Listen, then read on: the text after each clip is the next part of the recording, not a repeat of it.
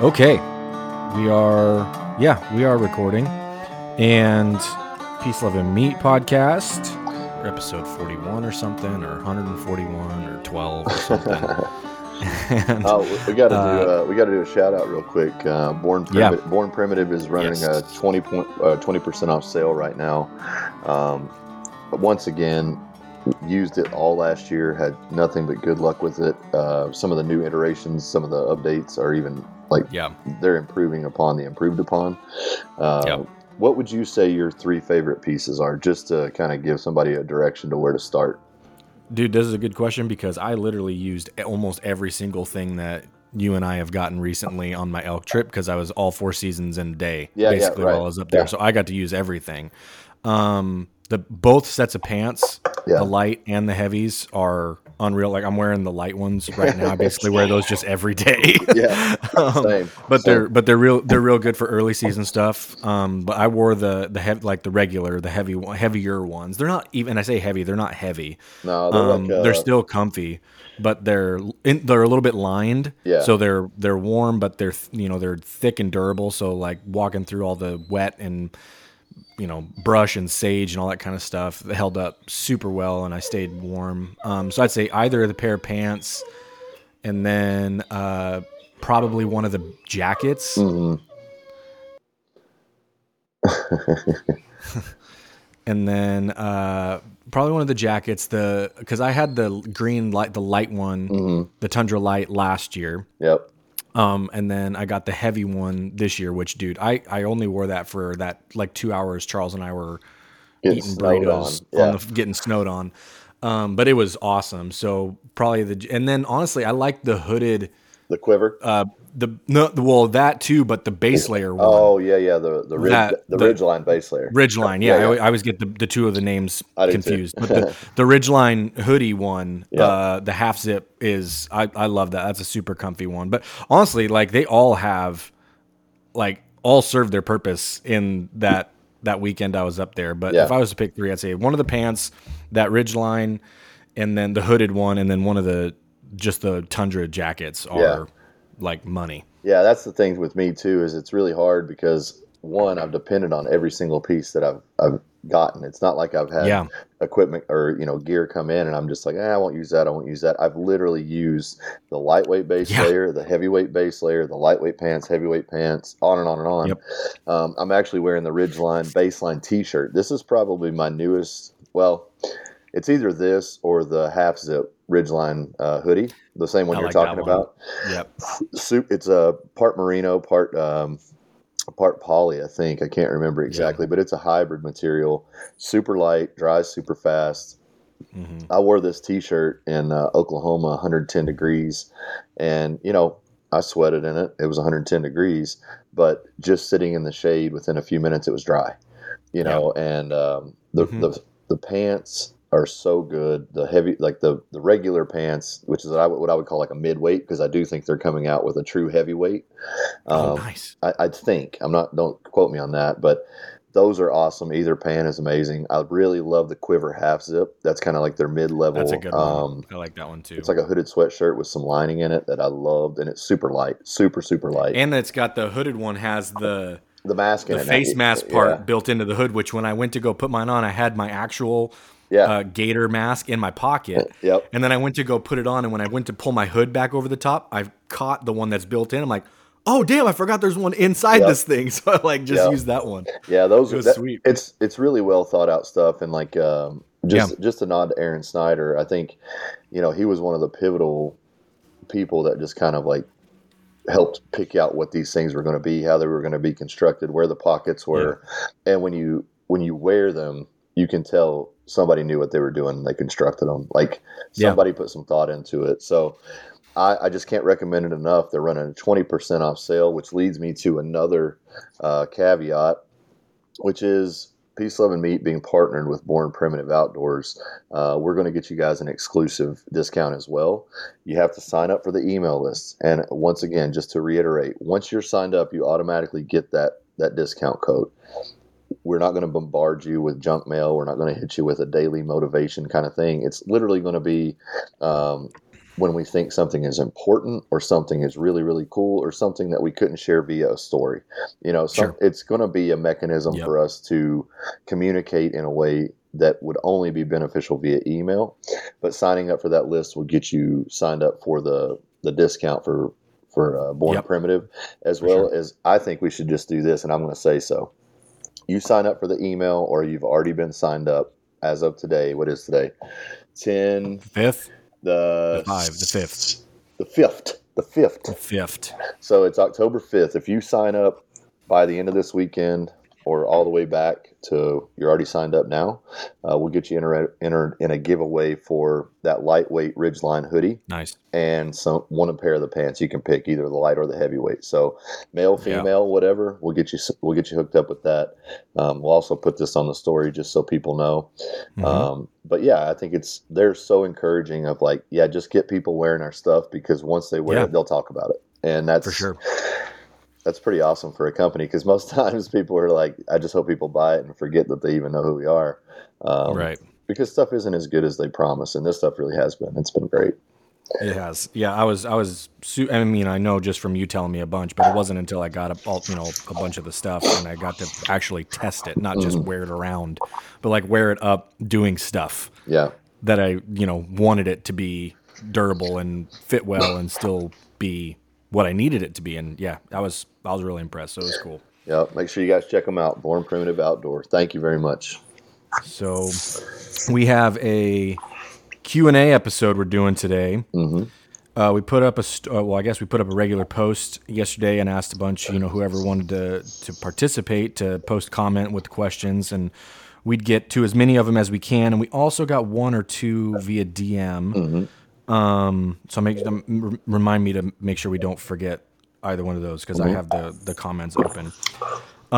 So really, we'll just pick one and start there and roll through it. There's a handful of them that are directed to you specifically.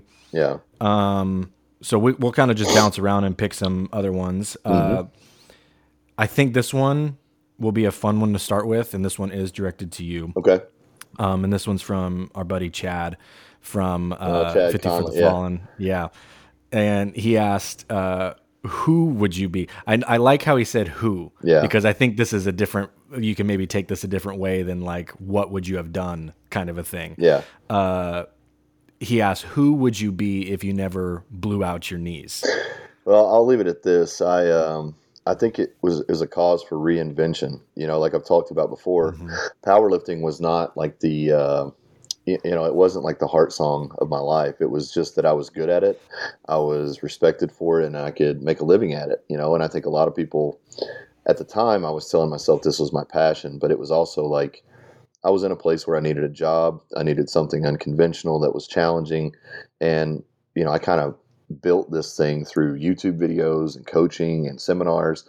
So I probably would have stayed on that course, and especially in that mindset, because as I've said before, I used to think if I lived to 55, I didn't try hard enough, So really, if I was living to that mindset, I got hurt when I was 32. I'm coming up on 42. So really 10 years, and I was already unhealthy. I was unwell as far as I was in no shape for anything other than 3 lifts.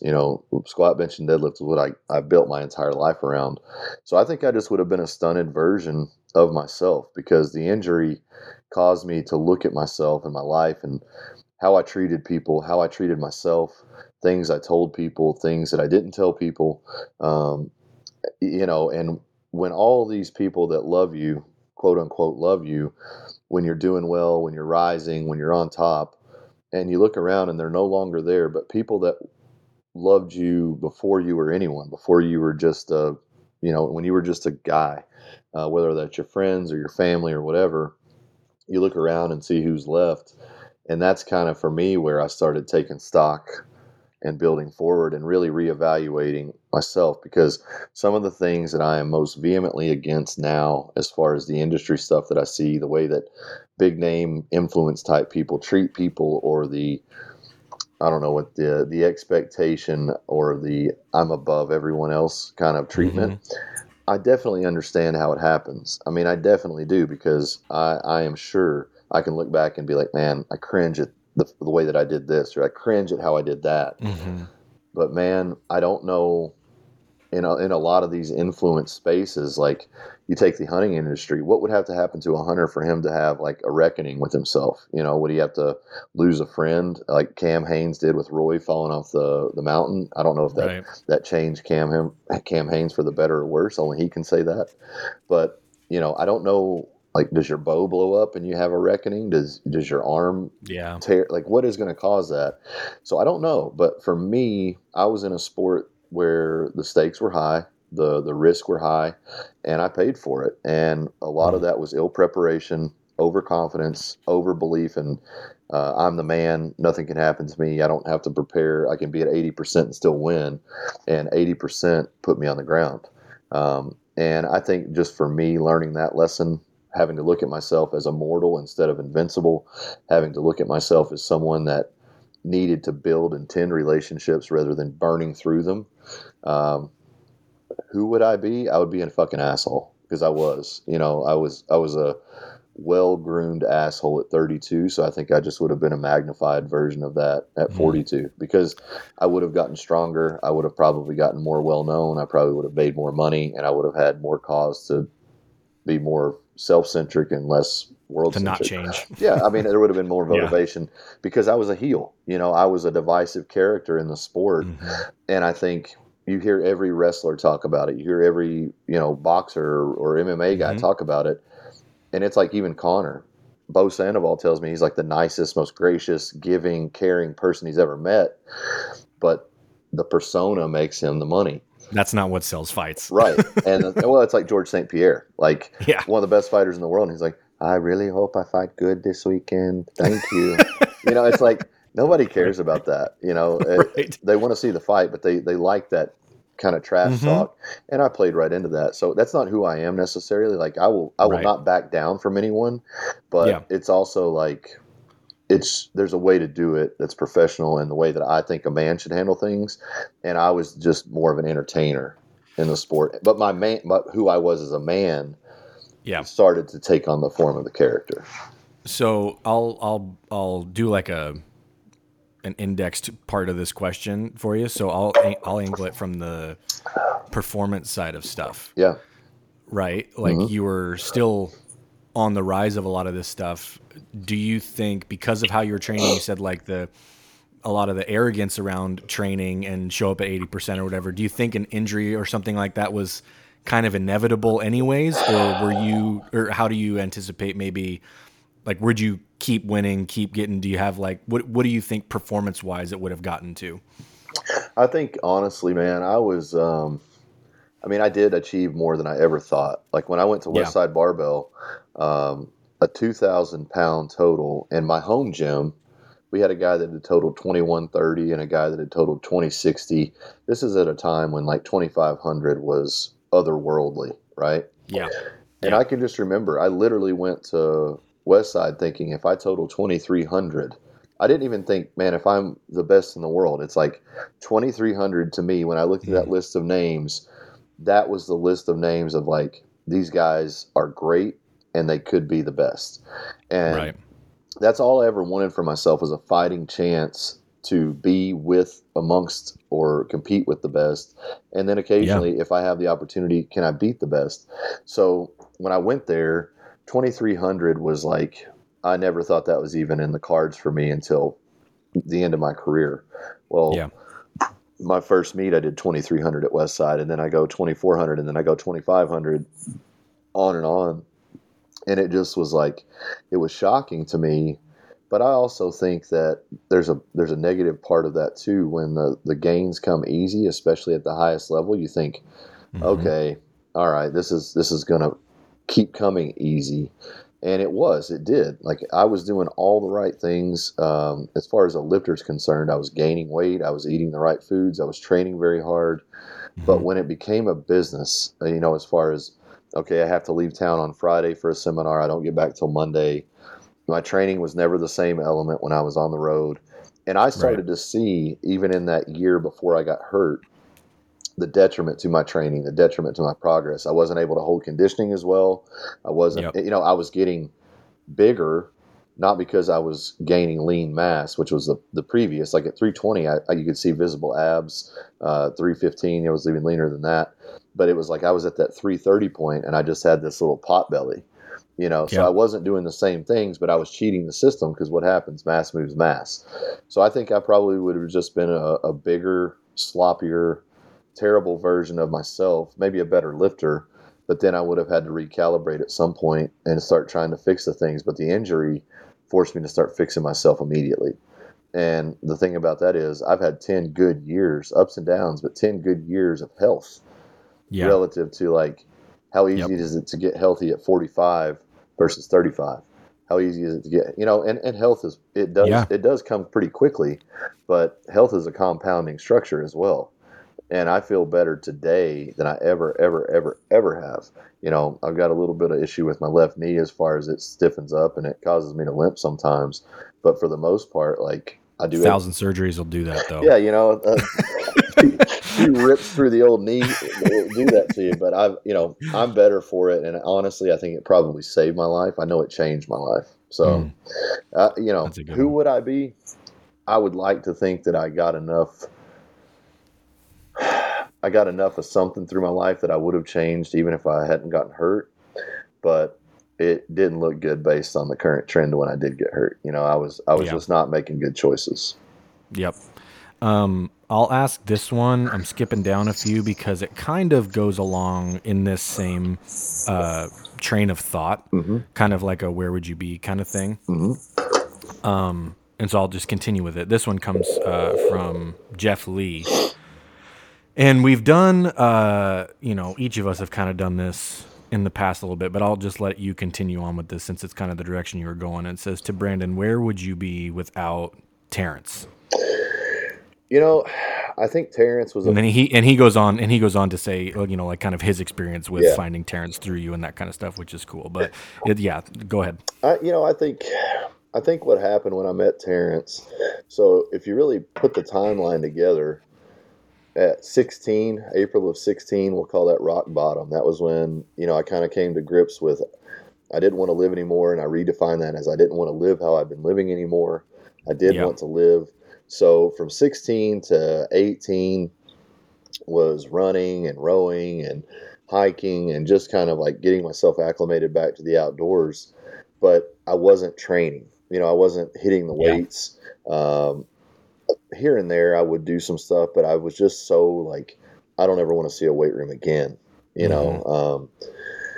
I realize now that was just general avoidance. Like it hurt me, so don't go back into the place that hurt you. And when I met Terrence at Summer Strong, he was just so excited and so gracious and kind and whatever. And I actually messaged him right after Summer Strong, and I was like, man, and I don't know why, because there's 1,000 other guys in the room that look as good or in different forms of good as Terrence. But it was something about the things he was saying, the way he was speaking, his excitement for life. And that just became infectious. And it really gave me pause to the things of like, because he would ask me some very hard questions. Like if everything about your life was taken away, like if you were just Hiroshimaed, everything around you just leveled, who would you be and what would your first next step be? And like, when you remove the constructs of society or your memory or your life, everything is possible. But it is because of society and our memories and the weight of momentum and things that we think I have to stay in this particular path. The reality of things is that Terrence reminded me that everything is possible. Everything is possible if you grasp the reality of what is. Then you can start the process of building what can become. And it's a lot of times the lies that we tell ourselves that prevent us from even starting to build anything. So that was probably the biggest hurdle that Terrence helped me recognize, is that my path was only my path because I kept walking it, and from there, just a lot of the, let's strip everything back down to simplicity. We don't need luxury. We need efficiency and simplicity. And, I was very money driven. I was very success driven. And I didn't even know what success was. I didn't even know how much money I would have to make me happy. I just knew that if I kept on making more money, that was what you're supposed to do. If I kept Mm-hmm. on winning or having successful business deals, that's what you're supposed to do. But I was not a very happy person. I was spending more money to make more money, which is the way that it Mm-hmm. goes, instead of, do I really want the things I'm even buying? Do I even desire the things that I am chasing? Or am I chasing those things because I'm told to, or because others around me have it, or because whatever? When I looked at Terrence, he seemed to be a man that was very, very at peace with the minimum. Like, probably the biggest contribution Terrence gave me was the foundation of my belief in what I call the naked truth. And that is the goal, the belief that there's someone out there that you can stand in front of with recollection of your entire life, your naked physical body, or your deepest fears. And that person can see you, accept you, and make you feel like those things are the way they should be. Instead of, like, we hide things, or we try to spotlight certain things and darken other things about our life or our past or our history. And really, when that happens, you're never at a level of, this is who I am and this is who I get to be. It's like you're always one step behind the curtain, or 1 foot behind the curtain, trying to present yourself in another way. And Terrence really helped me. He was like, if you were in a perfect relationship, what would it be? And it would be that everything that I'd ever done wrong was on the table. So that if it was found out, or if it was told or heard or whatever, Mm-hmm. I was man enough to say it. I was man enough to own it. Um, as far as my physical naked body, for someone to be able to see that and enjoy that and embrace that, and vice versa, like, that naked truth was something that I was never ever really chasing. It was always like, become this person, or become this businessman, or make this much money. So you start to characterize yourself around those things. Like, if somebody said, "Hey, what's your value?" And this guy said, "If you give a number, you're sick. Like, if you give a monetary number, you're sick." And that's how I was. Like, my value was based to the money that I earned, or the things that I created, or the wins that I had on competition. Instead, and I couldn't tell you who I was. I couldn't tell you the truth of who I was, because I was always trying to formulate myself into this victory stance or this victory position. And I don't know if it was that I didn't believe that this, as it is, could do those things, or if I thought that if I just do this, or I do that, or I say this or say that, that it would circumvent and shortcut myself. That's why I'm Mm-hmm. anti-hack. That's why I'm anti, whatever. Like, I get the concept of it, but man, anything that I've ever shortcut, I've usually had to turn around and patch holes. If Yeah. if I do something the long way around, even if it takes me a year longer or 2 years longer than it should, I've probably patched every hole in the process. So Yeah. those are the things that Terrence helped me not necessarily know or learn about myself, but really explore about myself. Who am I? What do I want from this life? What do I want from a partner? What do I consider success for myself, not in a worldly sense? And what is love? What is Mm. hate? What is fear? What is courage? Like, I'm an English major. I appreciate words, but I didn't always appreciate the connection between the words and living a life through those words. Like, what's your Mm. passion? People answer that or ask that all the time, but I bet you most people that answer it will answer with what they're already doing. They won't Right. really say, "Man, I wish I was building castles in 1600 England." Like, Right. like, there's some dude out there right now that is like that kid we talked about, the guy that is doing that stuff. Like, his passion might be building old castles. Well, there's nowhere in the world where he can go and make there's no place where he can go like, oh, if I go to France, I can do this. But if he Yeah. becomes awesome at that because it is his passion, he will make a living at it, because there's Yep. there's enough rich assholes around the world that want to build castles just because they can, Right. that he's going to stay busy. And that's an obtuse example, but that's what I think it is. It's like, you can't just chase your passion and go broke and go hungry. But if you really can define something in your life that you care about, that you want to do, why aren't you chasing it? Why aren't you Mm. doing that thing? If you know, and I think most people get to a point in their life where they look back and they're like, I wish I'd done that. And that's why, the end of life conversations are so telling. I wish I hadn't worked so much. I wish I'd have done this thing. I wish I'd have taken that trip. I wish I'd have kissed that girl. Most of life seems like regret at the end. So I wanted to be a person who pursued things with clear understanding of why I'm pursuing things, not to just haphazardly take low-hanging fruit options, because those are everywhere. Invest in yourself to build yourself up so that when you find the thing that you're looking for, you're ready for it. You can't just wait for success. You have to go after it, but you have to build yourself so that you're ready for it when it comes. Awesome one. This one is going to be a little bit of a shorter one.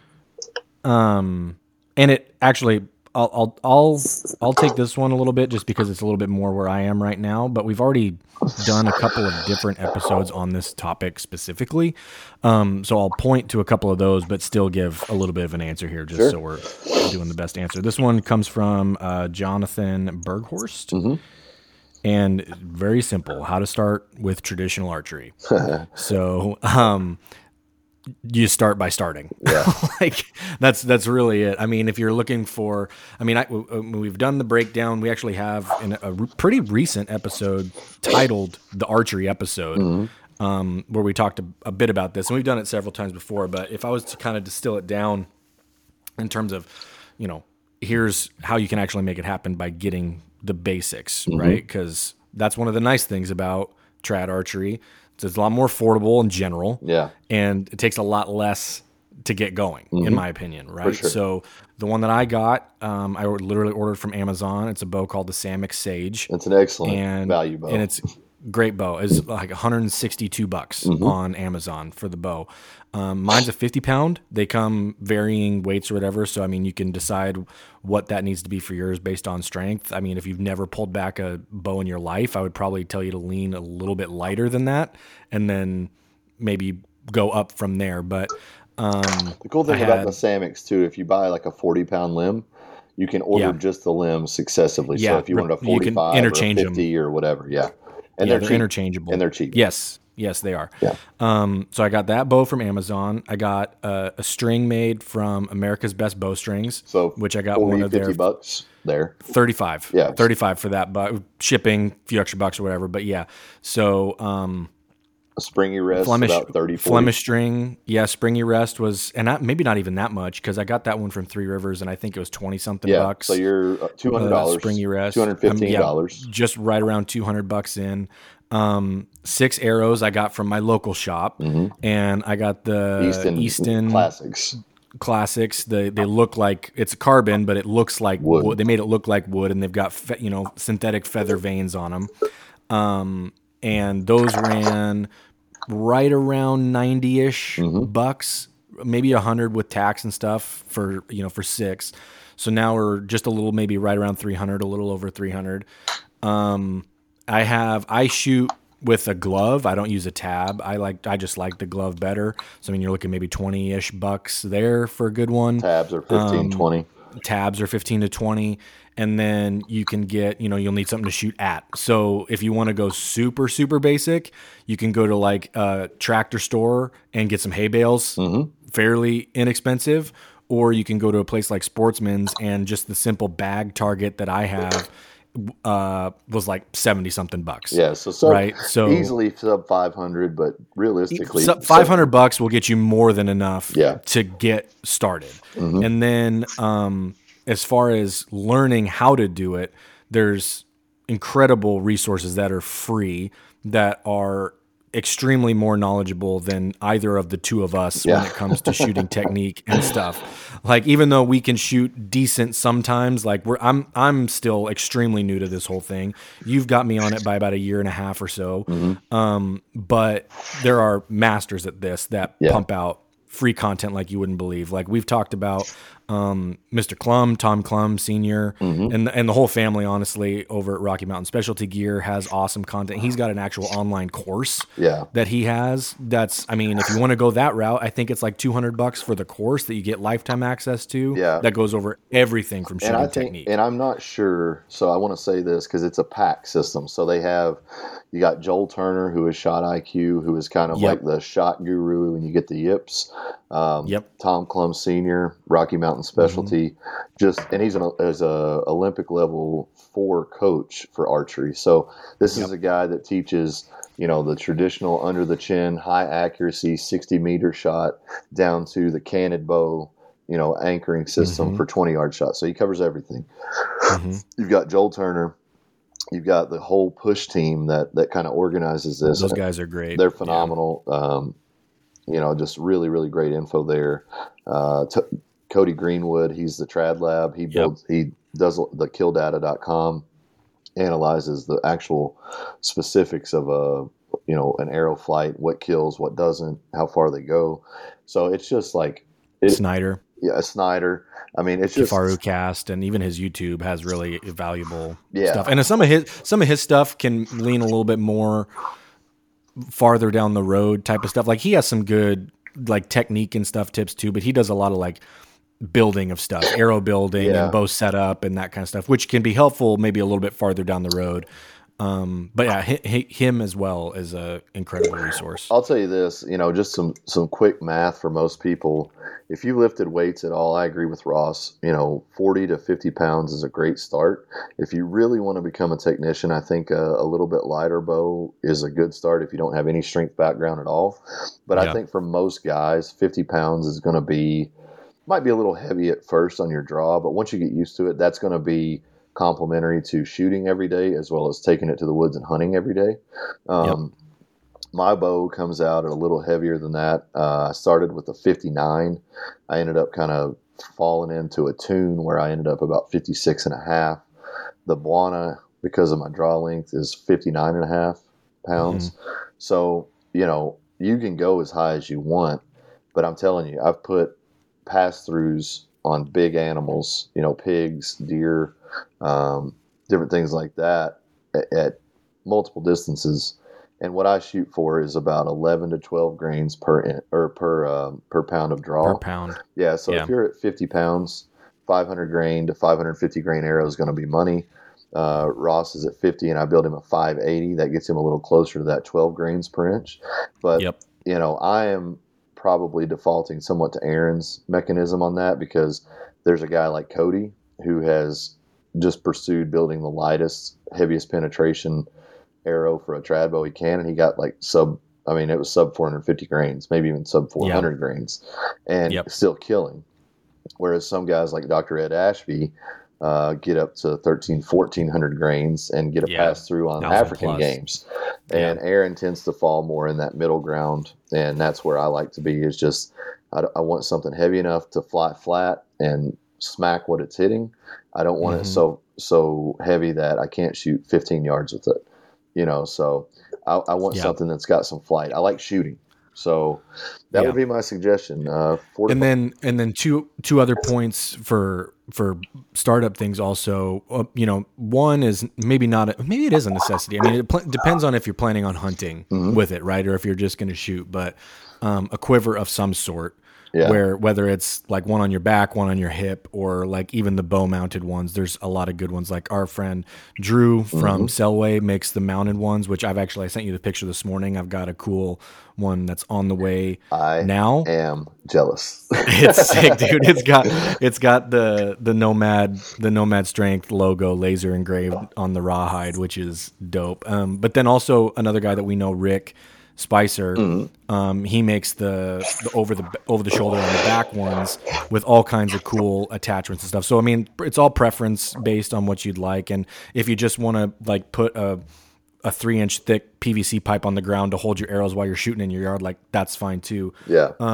But then all of this, if you're doing this on your own, like there's all of these resources that we've laid out that are all virtual in some place, but honestly, if you've got an archery shop in town, go there. Yeah. And like get to know the guys that are in that shop and tell them like I'm brand new, like basically everything that we just answered for you, they can do it, but they can do it like with you there in the store and help you through maybe technique stuff if they do some instruction in the shop. Also, a lot of shops have like shooting ranges in them, right? So there's all kinds of options, but I'm always a big fan of having like guys that are local in case something goes wrong, like something breaks, like you're in a jam and you need something right away. Like it's tough to get stuff ordered and shipped in a timely manner, depending on what it is. But if you've got stuff that you're getting from a shop, chances are they've got backups or something that they can help you with right away too. Well, and the thing about it too is, I encourage everybody. This is something I just did myself, actually, but every state has a traditional bow hunters association. Kentucky has 2 shoots a month, and they have a dedicated range, and they go there twice a month, and your only requirement for membership is just to show up every once in a while to those shoots. Yeah.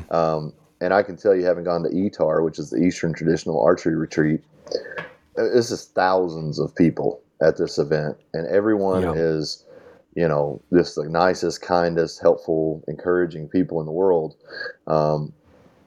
Go to those things. Go to some of those events. Even if you're just a bystander, take your bow, watch guys shoot. People will talk to you. Why aren't you shooting, buddy? Why aren't you shooting? And then you can say, I'm new to this. And dude, you will have more help in hours. The community's awesome. It's awesome. It's a really different kind of thing. You just have to kind of put it into the. I would kind of liken traditional archery to the old. Anti-furnace blacksmiths, the no power tools kind of woodworkers. These are just an older, artsier, craftier type of crowd. Yeah, for sure. They're not about, they're not about anything other than the craft. And that's a very interesting. And they get pumped when people want to be a part of it. Like, it's not like they're trying to be the exclusive, like we don't want more people in here. Like it's the opposite almost. Like when people come over, they're like stoked about it. Well, they know how hard it is. I mean, like think about it. You see a plethora of big name hunters, and I would encourage you to look at the kills. Not all are far, and not killing an animal at distance is wrong.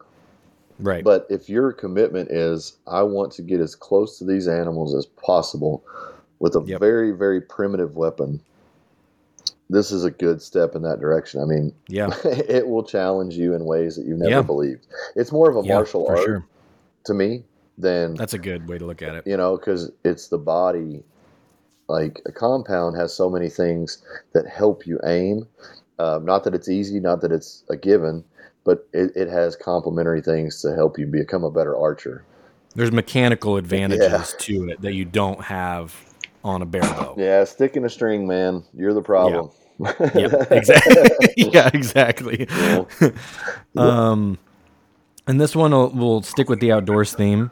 So hopefully that was helpful. And again, we have another episode, maybe a month or so ago, called the archery episode. If you haven't heard that one, like we go even more in depth on a lot of arrow stuff in that one too. So next one. This one's from Gray Mountain Cleaner. How do you balance strength and endurance for the backcountry? Are you working primarily zone 2? Are we adding any mobility flows or power into these workouts? You want to give that one an answer? I'll follow up. I'll take the first part of it. It's actually good that he mentioned zone 2 because that was like going to be one of the first things from a metric standpoint of adding in or making sure you're getting some form of conditioning in that regard. Like the zone 2 stuff has been huge, and a lot of people that are maybe are aware of the heart rate zones and that kind of stuff. Zone 2 is not pegged out. Like it's actually a little bit on the lower end. Like zone 2, they say you should still be able to talk and have a conversation throughout. I usually do it as I'm still nose breathing through most of zone 2. And that sometimes can even be difficult for people if they haven't practiced a lot of nose breathing stuff while their heart rate starts to get a little bit elevated. But that's my goal, is to stay nasal breathing through all the way zone 2.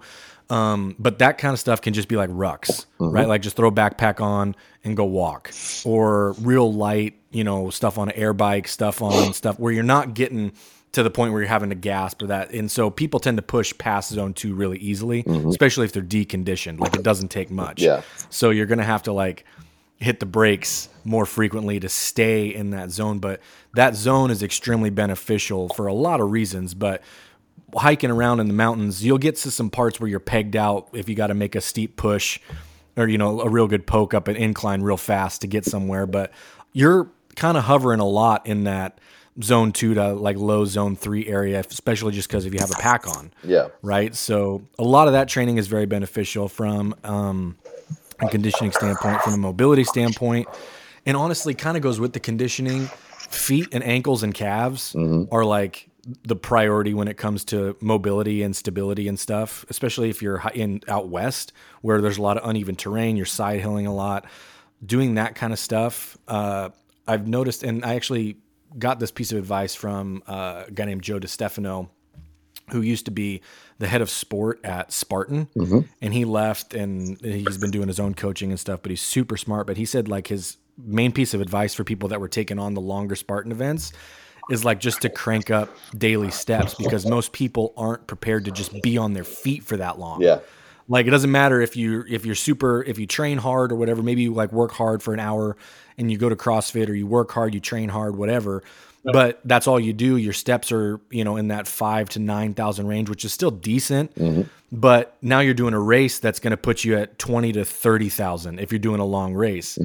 That you need to prepare for, just being on your feet and having that load go through your joints and stuff. So even just cranking up step counts and going through all of that in preparation for being out in the mountains and hiking around, if nothing else, will just help your feet get stronger, feet and ankles and lower part of your leg get stronger to handle that volume. Yeah, I think for me, coming from a strength background, this is going to sound very, I don't know, it probably sounds a little inverse to what people might be thinking, but strength acquisition is the hardest thing the body can do. You can get strong very fast, but you can also injure yourself very fast. So strength acquisition that's applicable, reliable, and not overtaxing the system is my optimized goal.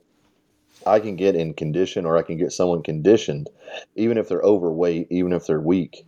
I can get them conditioned quicker than I can get them strong. So the basis of my training is around strength.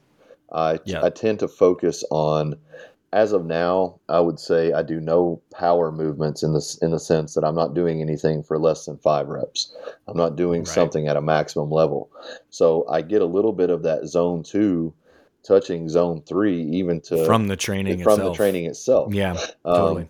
I would rather be able to deadlift 315 for 25 reps successively than to have a 500-pound deadlift for 5 sets of 3.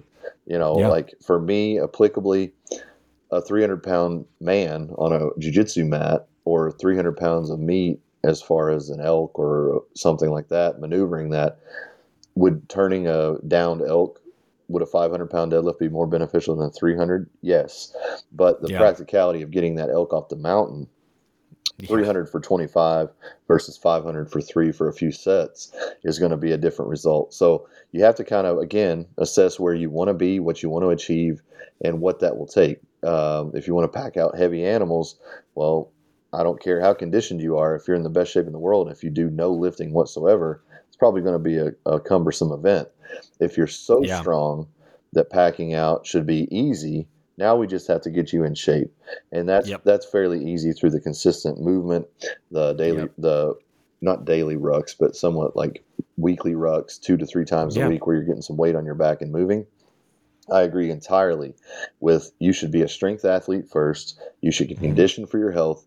And then as your optimum desired range of conditioning is getting closer for a hunt or any kind of event, that's when the strength just becomes a maintenance program and your conditioning goes up. I don't think you need to have this high threshold of, I'm going to run a marathon every day to be a successful hunter. Guys like Cam Hanes have popularized some of that, and I appreciate and respect the shit out of it. But it's also like, I saw a dude that was 62 years old that looked like he hasn't missed many meals in his life, just killed a bull and packed it off of the same kind of mountain range that Cam Hanes would hunt on. Didn't have guides carrying it out for him, didn't have a bunch of people helping him.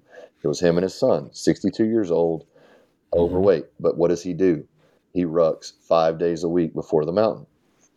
That's it. He's not strong. Yeah. He's not in super great health look, but he got it done, packed that thing off the mountain because he trained for that specific portion of the event. And strong enough, conditioned for the game. And I try to be stronger than and more conditioned than, but strong enough is much better than weak. It's a good answer to the question. Let's take a quick technological break real quick, and then we'll hop right back in. Yes, sir. All right, we're back. Short break, and we have really what is like going to be one more question that we'll hit for sure today, and then what we're going to do is break it here and then do a part 2 of this Q&A where the rest of the questions that we got are all kind of in the same topic theme. Mm-hmm. So we figured it'd just be easier to kind of dedicate an entire episode to that theme. And if you're listening to this week, we'll leave the post up, put a couple more questions if it's going to be in this same kind of thing, which is going to be, you know, if you're in the 35 plus age, you know, what we would consider quote unquote older athlete, right? Just in terms of athletes, any kind of training questions in that age range, that's kind of going to be what we tailor this next episode to. So we'll leave the post up, go put some comments in there if you have questions about it, but we'll have one more question that I think will be a fun one to end on too. This one comes from, I don't know if you say his last name Durrett or Durrett. Yeah. Johnny. Mm-hmm. Actually, I read that wrong. Sorry. Not him. Sorry, Johnny. We'll put that one next week. Great dude, though. He's a killer. Kevin Bishop. Yep. I'd love to know if you have a cookbook you recommend to A, begin cooking towards your style of eating, or B, start off as a beginner to look certain techniques or arrangement of different flavors. I'll be honest, my cookbook was YouTube. I got into the cookbooks kind of in reverse. I do love old cookbooks because my Nana and grandmother were both really big into that, and some of the old handwritten note cards. So I have a deep appreciation for that. Bourdain's cookbooks, they're a little bit higher end restaurant style. Bought those more as a support to him, but also knowing I would probably never cook that way.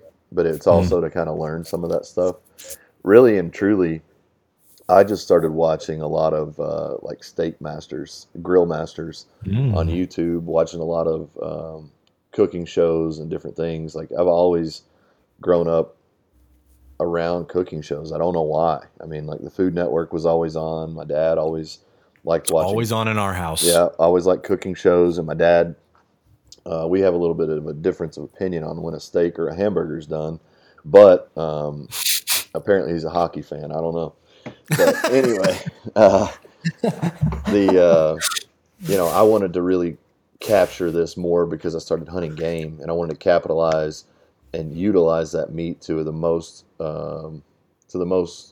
beneficial level of enjoyment. Because I didn't want to kill it just to eat myself. I wanted to feed my friends. I wanted to feed people that I knew would enjoy it or had enjoyed it before. And I was lucky enough to have some people present game in a very different way. You know, I grew up eating fried backstrap or fried everything. Everything, and it was good. Like I still enjoy that. But taking a tenderloin or a backstrap and, either you sous vide it or you slow cook it or you cook it at a low temperature and then do a reverse sear or however you do it. I would just encourage you to look at people that are cooking the foods that you want to eat in a way that you want to eat, in a lifestyle that you want to live, and start watching and start observing and even copying. Because I can tell you, I went from cooking a steak to 123 degrees pre-sear or pre-reverse sear, and then taking it out and searing it, to I like 127 degrees pre-cooked, and then I sear it.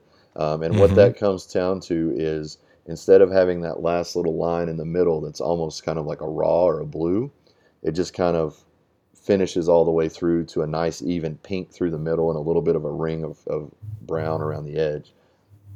I mean, that's just a more lucrative piece of meat for everyone that might be looking past the cutting board, looking at a piece. If I have my preference, I go a little bit more raw, but in a general presentation for my friends or people that I want to feed or people that I love that I'm trying to make, a special moment for, I am willing to forego my own preference to a little bit more of that moderate midline, and so it just comes with all that. Like, you're going to ruin pieces of meat. I'll tell you a great piece of meat to practice on is eye of round. You can get 4 of those for 12, 14 bucks, a good 6-ounce circle. Yeah. Go to town, practice, season it, marinate it, do dry rubs, do wet rubs, do everything that you can. Just practice and play. And meal prep will help you with that because you got to cook it 5 or 6 days that week. Yeah. Cook it 5 or 6 different ways and see how much closer you get to what you're actually looking for. So I don't think that there's a cookbook that I would necessarily point to and say this is the be-all, end-all.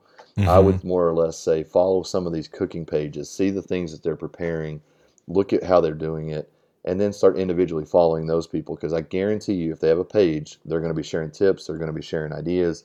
And Instagram, it's like this, it's the best thing on Instagram right now in general. Is just like the amount of cooking resources that make awesome stuff that you can be like, oh, I could figure that out. You know what I mean? And it's all, again, just like the archery stuff, everybody, I have a Traeger, everybody loves Traeger.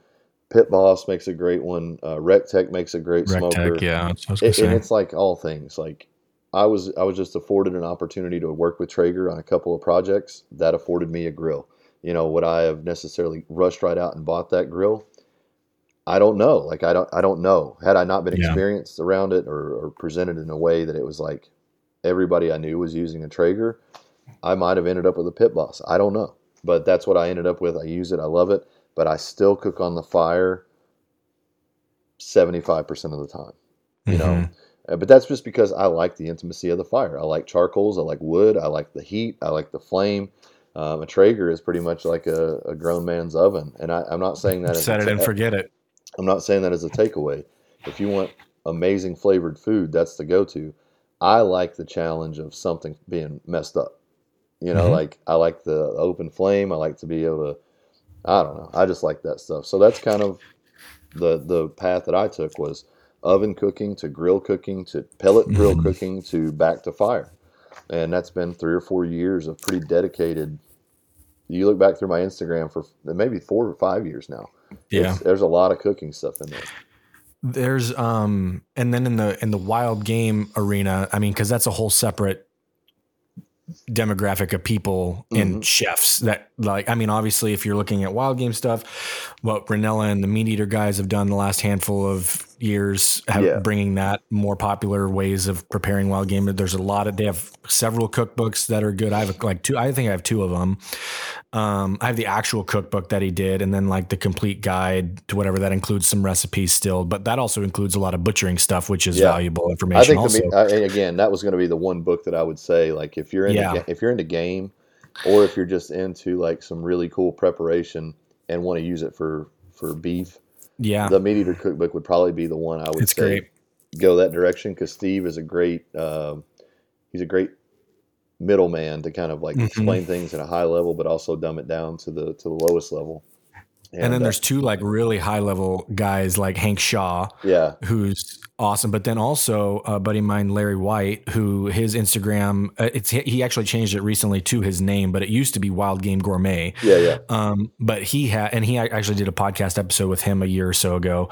But he makes awesome stuff, and he comes from like fine dining training. And so he uses a lot of that influence into the wild game stuff, which actually, it makes it incredibly awesome to look at, obviously, and then tastes really good also. But he teaches and has recipes and breaks it down so it's actually accessible if you have any desire to learn how to do it. It's not just like you have to be some classically French trained chef in order to pull these off. Like, that's kind of the cool part about it. Yeah, here's another one that I really like. I followed her a lot closer a couple of years ago, and she kind of just exploded.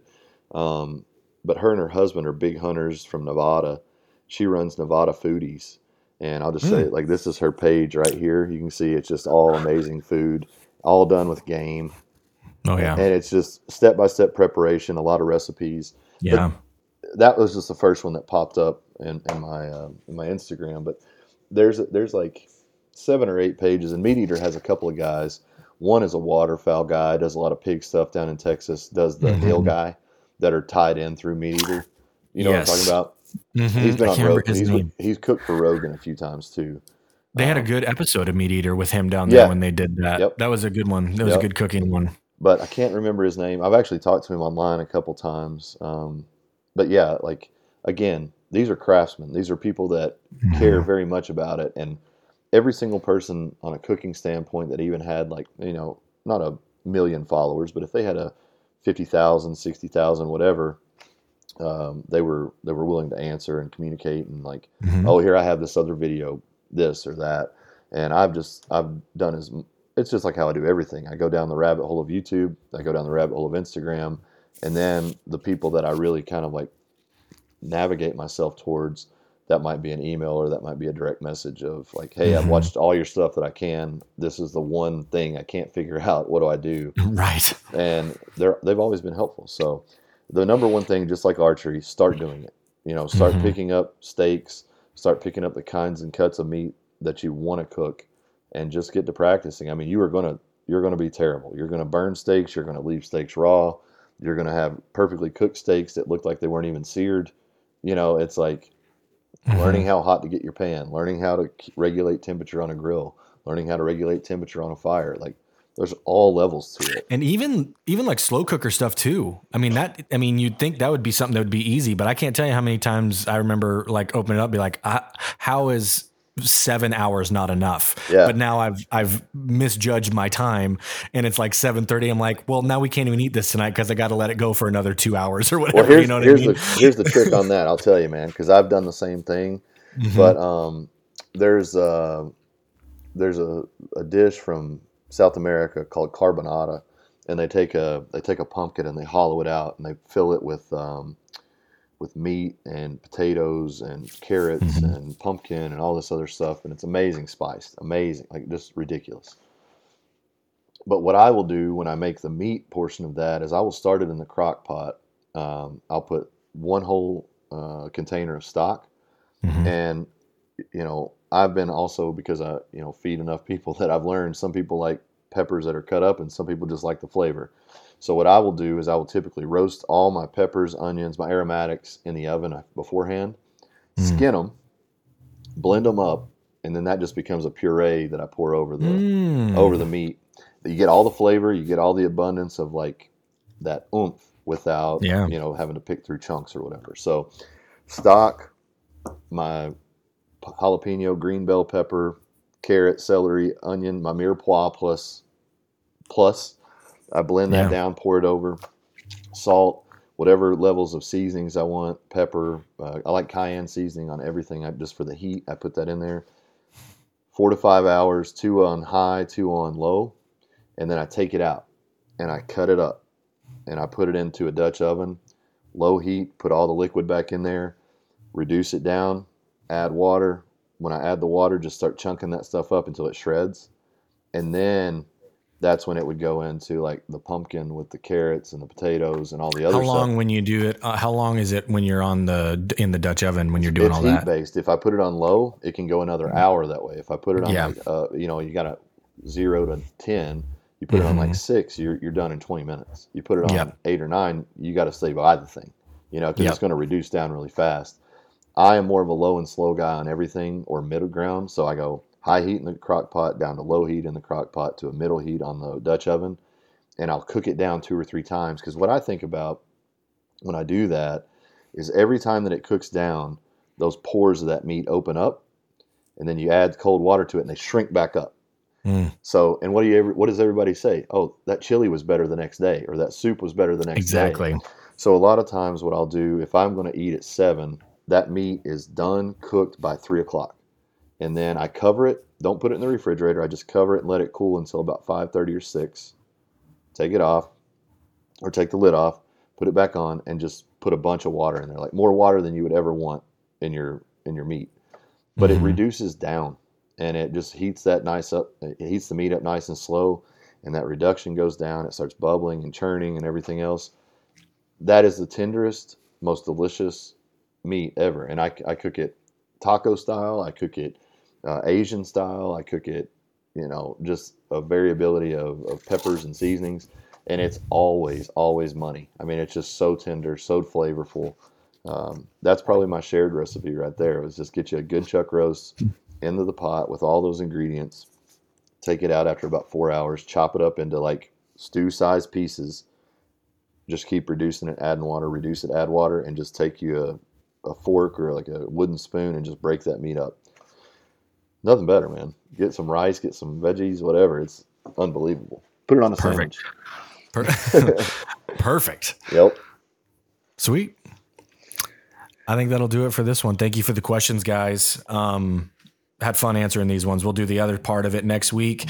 If you have any questions kind of tailored towards the, 35 plus training style of stuff questions, we'll leave that post up, go comment on them, and we'll get to them in the one for next week. Make sure you sign up for the newsletter because like we said, we're going to have some Born Primitive stuff coming at you, and that'll do it. Thank you guys. Thanks a lot, Ross. Thank you guys.